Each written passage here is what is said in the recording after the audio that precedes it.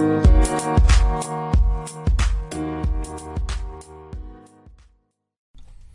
guys, this is Ben Taylor with Raw Motivations. I'm on here today because I want to talk to you about narcissists and the breakup. Specifically, the thought process, the mindset, and kind of what they go through in the process of breaking up. Literally, in this book that I've been reading, Psychopath Free, it literally has like a step-by-step like checklist of what the psychopath, sociopath, toxic person is going to go through. And a lot of times you're going to identify with some of this to be able to see it in your own life of, hey, this is what they did. They followed this list of things to get us to the place where we are today. So I want to talk to you about that. If you guys don't know who I am by now, my name is Ben Taylor. I'm a self-aware narcissist. I'm on this channel to provide awareness, growth, healing, and change. And I do that on several different platforms, dropping nuggets of truth, dropping ideas and thoughts, and trying to get into the mind of a narcissist to be able to say, like, hey, this is me being vulnerable, this is me being open, this is me being honest about what's going on in my life, what's going on in past relationships, and this is what narcissism is. It's destructive, it's awful, it destroys lives, it destroys people. And it's stuff that people need to be educated on so they can avoid this, so they can set up the proper boundaries and this proper growth plans to be able to avoid getting trapped in these type of relationships. So I talk to two different types of people every single day. And I talk to some people that have been victims of narcissistic abuse. And I talk with them in one-on-one coaching, and we kind of like work through different things to be able to break them free of that trauma bond. The idea that I know that this person is toxic for me. I know that I shouldn't be with this person, but I feel and I want to be with them. And then I also talk with narcissists, the second type of people that I talk to. And with them, I talk to them every once in a while when they contact me. I try to help them get into therapy, start breaking through the lies that they believe and that they've been believing, and start being honest. Honestly, not a lot of people come back, because working with a narcissist or someone that doesn't want to be self-aware is so extremely hard, because they don't want to be self-aware and they don't care to, because they've already figured it out. And the idea of having to dig down deep and be uncomfortable with that vulnerability of who they might actually be underneath the surface, a lot of times it's too scary, and they never come back. So anyways, when you're at that relationship, when you're at the breaking point of that relationship, it seems like all this has been manufactured and all this has just kind of popped up out of the blue, and all of a sudden you're like, whoa, like what's going on? Or sometimes you'll get to it and you'll feel it's completely crazy. There's a lot of different things that happen along the ideas of breakup. So with this, it actually talks about, from the psychopath's perspective, like the breakup checklist. Okay, so it's really interesting. Number one, covertly sprinkle hints that they're interested in someone else. So prime aspect of like triangulation, like showing that they're interested in someone else, acting like they're interested in someone else, and being very like cautious of that at times, but putting it out there so that you know. It's not just like a slide comment, but it becomes more blatant, where you're like, wait a second, like, what are you saying? Like, what are you actually communicating? And the idea here is you want to continue that. So step 2 is repeat step 1 until the other person reacts. Because remember, the narcissist is looking for reactive abuse. Like, they're looking for the person to respond in a way. When they respond in a way, then they know that they've got the upper hand. They've got control of that situation. They've got control of that person. So number 1 is covertly sprinkle hints that they're interested in someone else. Number 2 is keep doing it over and over until the other person finally reacts.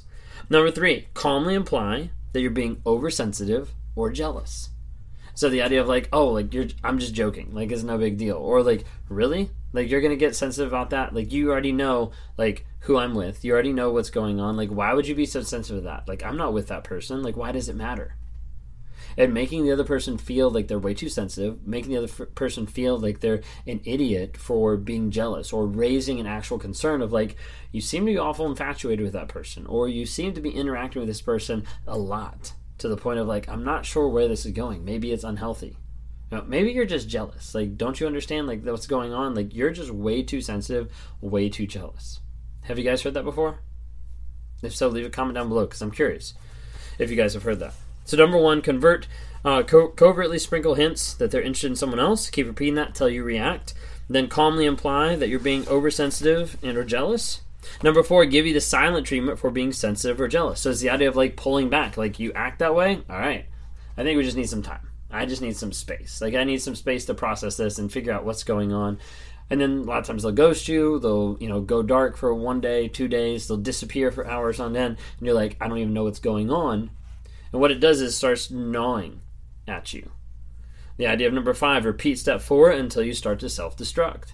It starts gnawing at you, like the idea of like, wait a second, like I'm the one getting punished, so I must have done something wrong. Like there must have been something that I did that's making them respond in this way, so it must be me. That self-destructive nature comes out because you have to find someone to blame in that moment because you don't understand why it would be someone else that says they love you, but they're not acting that way.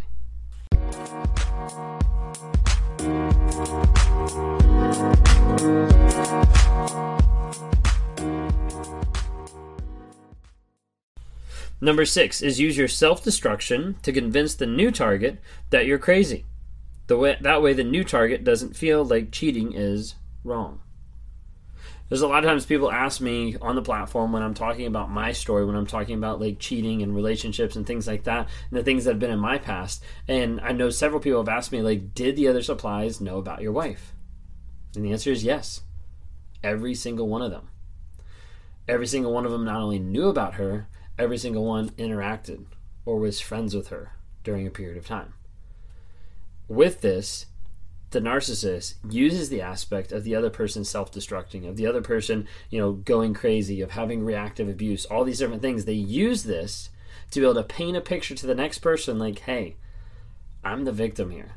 Like, life has just been really awful, really shitty because of how they're treating me, because of how they're acting. Like, you wouldn't believe what got said to me. Like, you wouldn't believe what's held over my head. You wouldn't believe, then the list goes on and on. But it's that idea of making it so that the other person self-destructs, and then you use that self-destruction to be able to convince the other person, hey, like they're crazy, so it's totally okay like if we're cheating, because it doesn't matter if it's wrong or right. What matters is that I'm a victim, and I'm stuck in this relationship, and you're the only one that can help me. You're the only one that can save me out of it. Number 7, use your self-destruction to convince their friends that you're crazy. That way they'll have their full support from their fan club when they replace you. This is when you start seeing the narcissist sending out your texts, your screenshots, your pieces of the conversation to show other people of like, look, like this is what she said to me. Like, can you believe that? Like, this is how he's responding to my emotions. Like, can you believe that? Like, all this type of stuff will go out and out and out to the friends and to the people around them so that they have a base, so they have a fan club, so they have a group of people that understands that they are the victim in that relationship. Number 8, begin to patronize you and explain how much your unstable behavior is hurting them. So now you get to the place where you feel like you're crazy because the narcissist has painted that picture. She's gaslighted and manipulated you to the place where you think like, okay, like it's not that bad. They're just friends. They're not cheating, anything like that. But then how you react and how you respond paints a picture to their friends and family that, hey, this person is crazy. Like, look how they're responding. And the whole time people aren't realizing that's reactive abuse, that it's reactive craziness that the narcissist is putting on that ends up popping out. And then as that continues to go, what happens is then those actions, those behaviors that they're showing to the new supply, that they're showing to their fan club, to their friends, all that type of stuff, those actions then start getting validated by those other people. Fan club, the friends there, like, wow, that's pretty awful that she did that to you. Like, I can't believe he would say that to you. And then the narcissist starts coming back to the relationship, is like, hey, like, I can't believe you're actually doing this. Like, this is actually hurting me. This is actually something that you're doing wrong, and you know what? So-and-so said that it was wrong too. Number 9, choose the most insensitive way imaginable to dump you. How many of y'all got dumped like through a text or through a phone call even, or they just did it really quick, walked out, or they told you to get out? Like, what was that looking like for you? A lot of times it's very disengaged because they don't want to have that interaction. They don't want to have any type of accountability, responsibility. They don't want to have to look you in the eye and say, hey, this is what's happening. They'd rather just leave, move on, and get out because they already have a new supply lined up. Number 10, wave the new target in your face to show you how happy they are without you. This is probably one of the hardest ones for people when they've gotten out of the relationship, is they look down the road, they look on social media, and they see the narcissist waving their person, the new supply, in front of their face like 24/7. All of a sudden, the things that they weren't doing before, now they're magically doing with a new person. All the things you wanted them to do in the past, now they're fulfilling with the new supply. And they start putting that on social media, making you feel like you're the crazy one, making you feel like it was your fault, and making you doubt yourself. But you see, as you look through those different steps, it was already set up. It was already doomed for failure from the very beginning because of how those steps progressed. To make you feel crazy, to convince the new supply, to convince the fan club, to convince everybody else that you are crazy, and then be able to say how your craziness, which they caused, is hurting them so much. And you start apologizing for things that are natural responses for you to have. But you're not allowed to have those responses. You're not allowed to have those emotions. You're not allowed to have those feelings. Because that produces accountability, responsibility, and shame in the narcissist's mind. Narcissists don't do shame. They run from it as fast as possible. Hopefully I was able to give you a little bit of insight. And if you want to have more tips or tricks, check out some of the social media out there, Facebook, Instagram, YouTube, TikTok, to be able to see like small nuggets of truth getting dropped daily. If you want to talk sometime about your narcissistic relationship, about your abusive relationship, and you want to get healing from that trauma bond, you want to try to work through some of that, rewire your mind with the idea of, hey, I have a story that's underneath the surface that's compelling me or wanting me to go back to this person. How do I fix that? Would love to talk to you more. Click on the link down below. If you haven't already subscribed, listen to the podcast. Apple, Amazon Music, Spotify, anything like that. Thanks so much. Have a great day.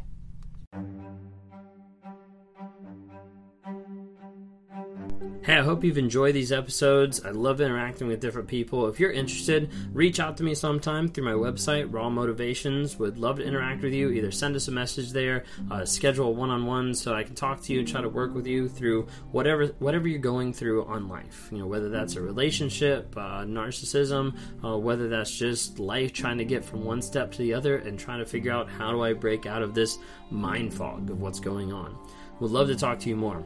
We'd love to see you guys reach out and comment and like on different things. We've got Instagram, Facebook, and TikTok. We'd love to see interactions there. And as you're listening to this, go ahead and rate us. Give us a couple of ratings just to help promote this message to other people so other people can have positivity in their lives as we're trying to grow, change, and help other people find that awareness as well.